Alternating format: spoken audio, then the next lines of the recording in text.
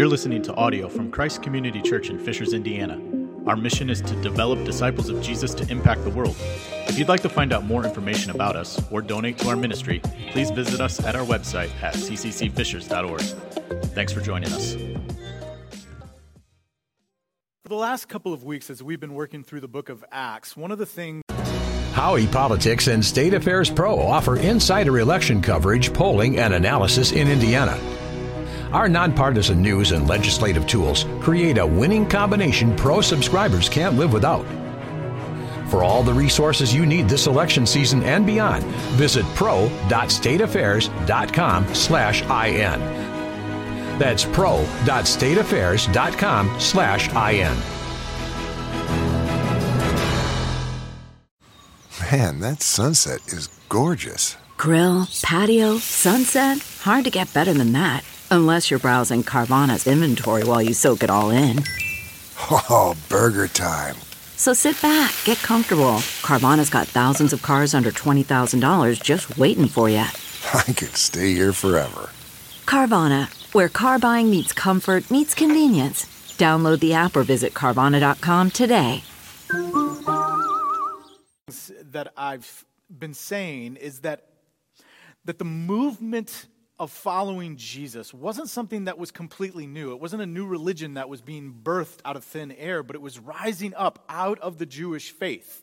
It had new interpretations of the Jewish scriptures. There were new paradigms in terms of how people understood salvation and the Messiah. There were new mental models to think about what God was doing in the world, but all of it was still coming up out of the Jewish tradition. It was still using the Jewish scriptures and the Jewish faith. It was holding to ideas like covenant and holiness and Messiah. And while it held to the scriptures and these ideas that had long persisted in the Jewish faith, it was reimagining what they meant in new ways. And so this morning what I want to do is I want to do some background work that I think will help us to continue to see the connection between this new movement of Jesus and his followers to the Jewish faith or the Jewish religious life. We're going to see that connection, and then we're going to see how God is fulfilling the scriptures of the Old Testament in this new community of believers. And so I want to do that by looking at a tradition or a historical tradition that I kind of mentioned in passing a few weeks back, but I want to pull that back into the forefront and spend just a little bit of time talking about it to set up what happens in Acts chapter 2 in verses 42 to 47. There is a tradition in the Jewish faith that believes that the law of God was given to the Israelites on Pentecost. And there's a reason for this historical tradition. In Acts chapter 12, God commands Israel regarding the first Passover. So if you remember, the first Passover happens while Israel is still enslaved in Egypt. The last plague of killing the firstborn son is about to descend upon Egypt, and so the Israelites have been commanded to kill a lamb, to take its blood and put it on the doorpost. And whoever's doorpost has the blood on it, the Spirit of God is going to pass over. This was to be done on the 14th day of the first month, right? So Passover. And then the Lord passes over, and then the next day, the 15th, is when Israel leaves Egypt. So this is when the Passover happens. The night of the 14th, and then the 15th, Israel leaves Egypt. So that's Exodus chapter 12. Then we get to Exodus chapter 19. At this point, Israel has now arrived at the foot of Mount Sinai. And we're told that they arrive at the foot of Mount Sinai on the first day of the third month. So they leave on the 15th day of the first month, and then they arrive at Mount Sinai on the first day of the third month. So roughly, there's 40 days. 40 days from leaving Egypt to arriving at Mount Sinai. Moses then goes up on Mount Sinai, and we're told he goes up there for a few days, right? So now you've got Israel, they travel for 40 days, they arrive at Mount Sinai, they maybe make camp for a day or two. Moses goes up on the mountain for a couple of days, comes back down, and he comes down carrying the 2 tablets, the law. Roughly, 50 days after Passover.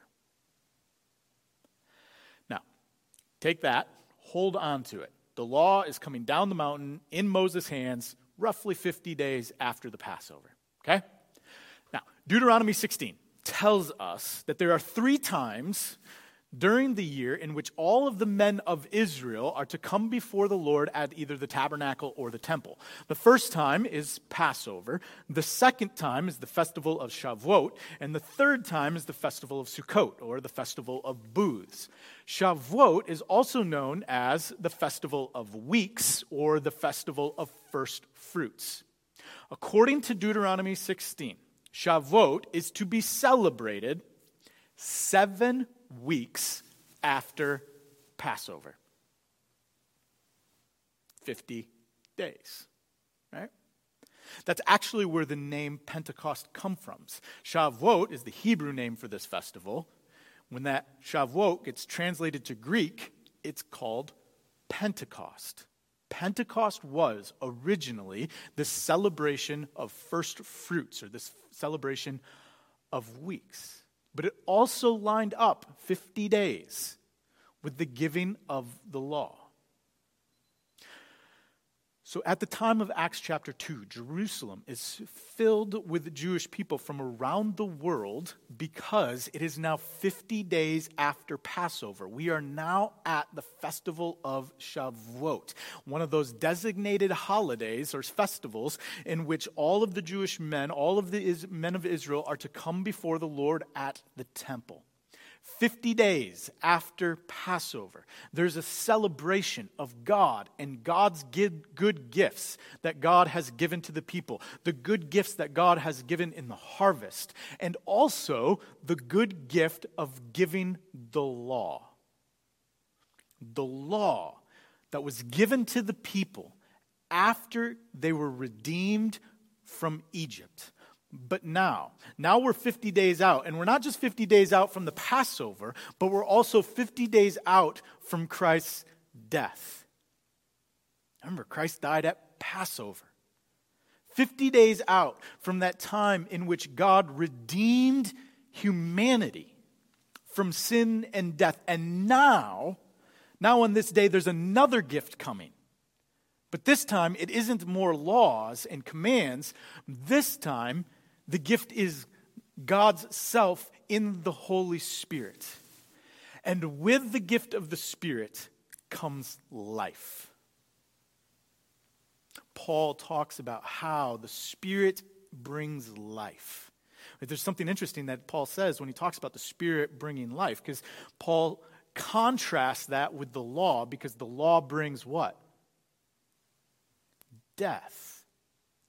Now, I think Paul is hitting on a theological or a spiritual reality about how we as human beings can't fully keep the law, or that the commands and the laws that as they are impressed upon us, as we seek to fulfill them on our own strength, how that brings death, or it reveals that we are deserving of death through sin. Like, I think that there's that reality, and it's being contrasted against life in the Spirit, which frees us up from having to fulfill those on our own. But now in the Spirit, Christ himself is fulfilling the law for us on our behalf and in us, right? Like, I think that's all happening. But I just also can't help but wonder if Paul isn't connecting these two events in another way. You see, when Moses went up on the mountain, God gave Moses the law.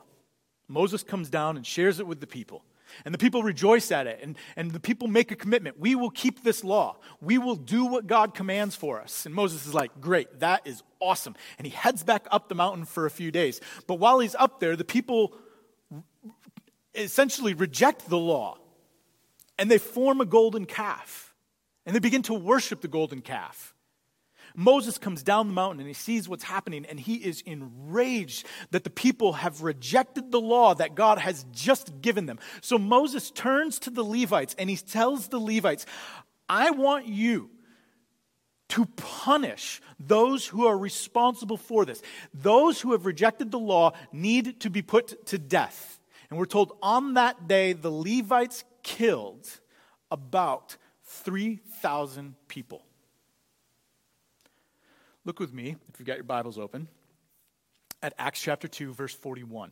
So you remember Acts chapter 2, the disciples are in the upper room. The Spirit comes in and descends upon the disciples in the form of fiery tongues. The disciples then go out into the streets and they preach the gospel. Peter proclaims the gospel in the streets. And then verse 41. Those who accepted his message were baptized. And about 3,000 were added to their number that day. How many died at Sinai? 3,000. How many gave their life to Christ? About 3,000. And they're both happening on Pentecost, or around Pentecost, that time in which God gave Israel the law and God gave the church the Spirit. Like, these kind of connections don't just happen by coincidence. Both God and the biblical writers are way too intentional for that to just be like a weird, fun fact of connection. And over and over again, we have God connecting what is happening in Acts 2 in the text to what happened at Sinai. At Sinai, God gave the law, and the law brought death. But at Pentecost, God gave the Spirit, and the Spirit brought life. But not a life that is independent of God. This life that God gives is a life in the Spirit where one is dependent upon and yielding to the work of God in one's life and in the world. Life in the Spirit recognizes that it is no longer I who live, but it is Christ who lives in me. And at Pentecost, God's Spirit moves out of the temple and into the street as God inhabits and animates his people. See, no longer is the Spirit there in the temple, in the tabernacle. But now the Spirit is here. It's in me, and it's in you. And because we are now those who live according to the Spirit and who are dependent upon the Spirit, and because we are now the ones in whom God is, in Christ, God has fulfilled the law, and now the Spirit of Christ is in us. It begs the question, how then do we live? What does it mean to live now by the Spirit? And I think Acts chapter 2 is one big explainer of that. And in particular, these last few verses. So look at verse 42. These that have given themselves to Christ, they devoted themselves to the apostles' teaching and to the fellowship and to the breaking of bread and to prayer. Everyone was filled with awe at the many wonders and signs performed by the apostles. All the believers were together and had everything in common. They sold property and possessions to give to anyone who had need, and every day they continued to meet together in the temple courts. They broke bread in their homes and ate together with glad and sincere hearts, praising God and enjoying the favor of all the people. And the Lord added to their number daily those who were being saved. Now, this portrait of the early church often gets romanticized. Many treat it as if there was this time in the church's life in which this kind of fellowship dominated the community. And maybe it did. Maybe there was a time for which this was the dominant ethos. Maybe it was like a day or two. I think it was relatively short because Luke doesn't just give us this perfect picture of the church. And this is one of the great things as Luke is a historian and a documenter of the life of the early church. While he gives us this picture in these 5 verses, 5 chapters later, he's also going to give us a picture in which the community and the people within the community aren't necessarily fulfilling this picture. It's all going to fall apart because you have this couple who then lies to the community about what they've given to the community. And we know it's not just something that happens in Acts because we've got the letters of Paul to the church in Galatians and to the church in Corinth, right? These things, this picture doesn't necessarily last. And so for me, that begs another question. If this isn't a picture that lasts, if this isn't the way that the community operated for a long period of time, why does Luke include it? Why does Luke give us this beautiful, idyllic picture of the church and how they interacted with one another? Why does he tell it in terms that presented as something that's almost perfect, that we all long for, that we hope for? Despite the fact that in just a couple chapters, he's going to kind of go, yeah, but it wasn't all that great. There was still some stuff going on. Why not do that right up front? I think one of the reasons is that we have to see this depiction of the church that's in Acts 2:42 to 47 we have to see that as much of the work of the Spirit as the fire on top of the disciples' heads. I think, again, modern delineations in the Bible can be helpful, but sometimes they can cause us to miss out on the flow of a story. I think Luke intended for us to read about the coming of the Holy Spirit and the preaching in the streets by Peter and the other disciples and the conversion of the 3,000 and the life of the early church. I think he intended for that to all be read in one shot and to be seen as the totality of the work of the Spirit. The Spirit is drawing people to Jesus, and in drawing people to Jesus is drawing people to each other. And as they are drawn together, they find their lives and their purposes and their time and their talents and their treasures all caught up in the life of the Spirit as much as their hearts were. I think what Luke intended for us to see was that when we as the church live according to the Spirit, we fulfill God's intent for Pentecost. Here's what I mean by that. You have to remember that Pentecost is the Greek name for the Jewish festival of Shavuot. Shavuot is a festival that was celebrated, that both the giving of the law, it celebrated giving of the law, and it celebrated the harvest. It was a way of thanking God for God's gifts and God's provision. In Leviticus, in the book of Leviticus, God gives Israel's commands for how they should thank God for all that God has given them. And even thank God in return, like how they should celebrate Shavuot. So the first thing is when they celebrate Shavuot, they bring offerings to the tabernacle or to the temple. And they present those offerings to the Lord, the offerings of first fruits. Remember, it's the festival of first fruits. They offer their sacrifices of first fruits as a way of thanking God and recognizing that all that they have comes from God. But there's another piece to the celebration of the harvest, or to the harvest itself, that Leviticus spells out. In Leviticus 19, maybe you remember this from our study of Leviticus last year. In Leviticus 19, it says this: "When you reap the harvest of your land, you shall not reap your field right up to its edge. Neither shall you gather the gleaning after your harvest," meaning anything that's fallen to the ground. "And you shall not strip your vineyard bare. Neither shall you gather the fallen grapes of your vineyard. You shall leave them for the poor and the sojourner. I am the Lord your God." In other words, the right celebration of Shavuot, or Pentecost, in the Old Testament was to ensure that those who had shared with those who did not. The whole point of leaving some of your harvest in the fields was so that those who didn't have food, those who didn't have fields of their own, could come in and could gather what they needed for them and their families. It's a way of saying, what I have, I will share with you, so that we both have.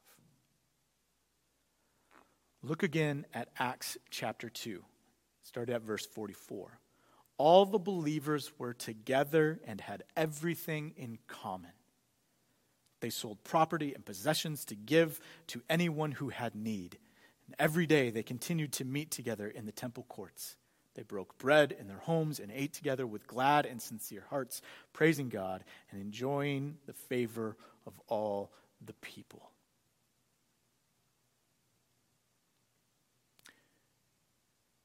What Luke records in Acts chapter 2 at the end there appears to be a fulfillment of God's command regarding the festival of the harvest and sharing with those who did not have. And you can't help but wonder if this isn't one of the ways in which the early church grew. I mean, if you're a Jewish people, remember, this is primarily who the first converts were. They were in Jerusalem, and Jerusalem was filled with those who have come in to celebrate Shavuot. And so you have to wonder if one of the reasons that the church grew is because Jewish people are wondering, is this for real? Is this thing that is happening truly a work of God in connection with Pentecost? And the sign for them about whether or not it would be connected with Pentecost is if Pentecost is being fulfilled. Are the poor being cared for? Are those who have needs having those needs met? Are people looking out for one another? I wonder if Luke includes this story, even though it may have been short-lived, even though it may be a little bit idyllic, even if it is just a summary and doesn't tell the whole story, because this is a Pentecost story in its truest sense. It's meant to point to God's fulfillment of the Old Testament. What God began at Sinai, God is fulfilling in the church through the Spirit. And the mark of the believers is their willingness to see each other and each other's needs and ensure that those needs are met. And Paul talks about the mark of the Spirit or the fruit of the Spirit, joy, peace, love, patience, kindness, gentleness, self-control. He talks about that. But sometimes, how do you measure that, right? It becomes a little bit of a question of how do you make those tangibles? What does it really look like when it's lived out? And maybe this is it. Maybe the mark of the Spirit and the fruit of the Spirit in our lives is our willingness to look at others and ask, what do you need that I have? Maybe this is one of the signs. And so often when we think about signs, we think of the big things and the miracles and the supernatural, right? Speaking in tongues is a sign. Healing the sick is a sign. The blind being able to see, that's a sign. But getting someone to intentionally leave crops in a field, i.e. money, behind, so that the needy can come in and pick up what they need, I'd argue that's a miracle. Getting people to see the need of another and say, I will sell my possessions and what belongs to me so that your need is met, I'd argue that is in fact a miracle. It's a miracle back then, and I would dare say it's even a greater miracle today. And I want to be really clear, what we're talking about here is not some call to communism, and it isn't the idea of elimination of private property. I think when this text gets tied to some political ideologies, as with all texts, I think that's a bad thing. But I think we have to acknowledge that this text is challenging cultural ideas and challenging political ideologies. Because what we're talking about here is actually greater than anything political. What we're talking about here is a complete giving up of exclusive rights to possessions and property. You have medical bills? I've got an extra car. I'll sell it. It's not really mine anyways. You need grocery money? I'll cancel my Netflix and my Disney Plus so that I can contribute to your monthly needs.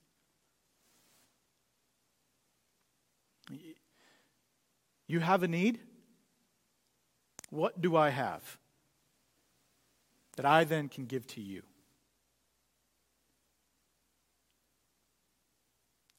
And listen, I understand that this sounds both foreign and extreme. Right? I get it. I feel the resistance in me. I can make a really good case for why I need both my cars or why selling one would be impractical. I can do all of that.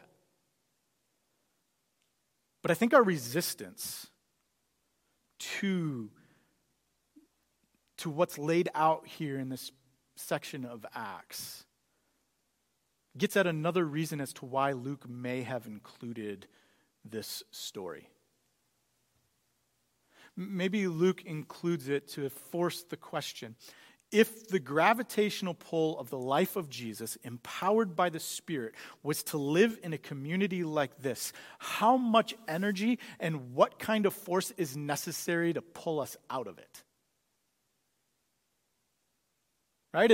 If the people are taken captive by the story of the God who gives his life for them and then gives the Holy Spirit, and the result of that is that they hold all things in common and they're willing to sell their possessions so that another has their needs met. If that's the gravity, like if things move in that direction as one comes into life of the Spirit, what then pulls us out of it?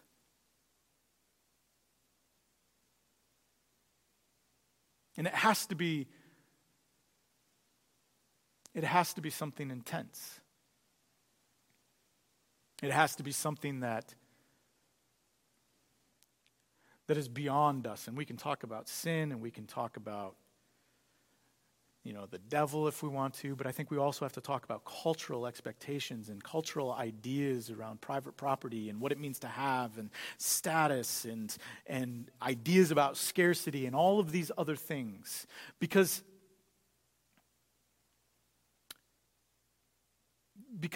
this is life in the Spirit, and yeah, life in the Spirit may be radical, but this is something that is held up as an example.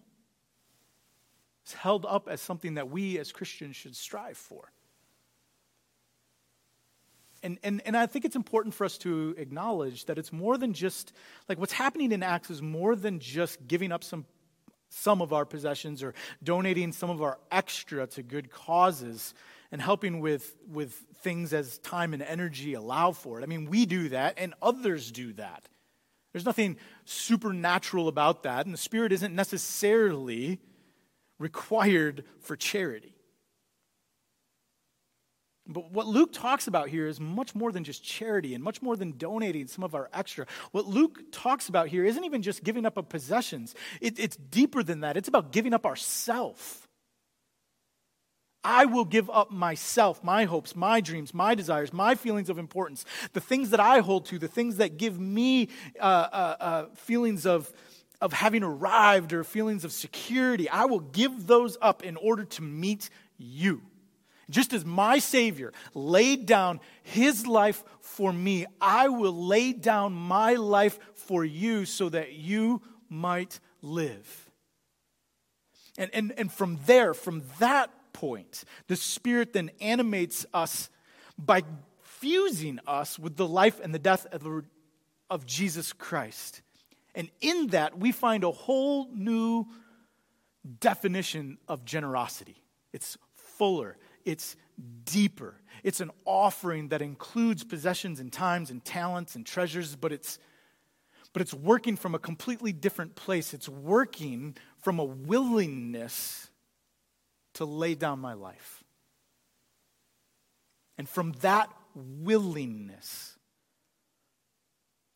we witness to the reign of God's love through the Son, empowered by the Spirit, as we live our life together. And so I don't think that this passage in Acts chapter 2 is just a nice picture of the church. I don't think it is something to be romanticized. I think it is something to be seen as only the work of the Holy Spirit. What happens in verses 42 to 47 is a work of the Spirit as much as the tongues of fire, and maybe even more so. For it goes against human nature to its very core. And so I pray, as we think about what does it mean to be a church in 2021, what does it mean to be a church who gives witness to the death and life, or the life, death, and the resurrection of Jesus Christ? that we would be a church that would be marked by the Spirit of Christ who is willing to lay down his life for another. And that we would continue to press into generosity. We are already such a generous church, and I hear that from our mission partners. I see it and I hear it in your concern for one another as you meet needs, as you offer care, as you bring meals, and so much else. And one of the joys that I have is that so often it happens outside of the centralized institution of the church. And what I mean by that is it's not coming into the office and then the office we're trying to find people. That oftentimes what I hear is that there's a need that has risen out in the church community, and people are already responding to it by the time I hear of it. That is beautiful, and it is good, and it is right. And I want to say thank you. Thank you for following the Spirit. But I also want us to encourage us to see our giving to each other and our meeting of needs is not just something we do because we're nice people. And it's not just something we do because we've got extra time here and there, but it's something that we do because we are marked by the one who has given to us. Okay, picture this. It's Friday afternoon when a thought hits you. I can spend another weekend doing the same old whatever, or I can hop into my all-new Hyundai Santa Fe and hit the road. With available H-Track all-wheel drive and 3-row seating, my whole family can head deep into the wild. Conquer the weekend in the all-new Hyundai Santa Fe. Visit HyundaiUSA.com or call 562-314-4603 for more details. Hyundai, there's joy in every journey. May we be a church who lays down its life for others. And may we give witness to the God who has so generously given, as we generously give of ourselves.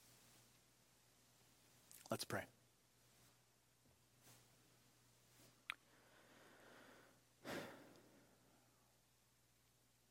Father, we give you thanks for the gift of the Holy Spirit, for the ways in which it unites us to Christ in his life, death, and resurrection, for the ways in which it empowers us to live as witnesses to the work that you are doing. May we witness with signs and wonders, with prayers that are answered for healing, and we pray that the supernatural would work through us, but we also pray that we would be a people who give generously because Christ has died for us.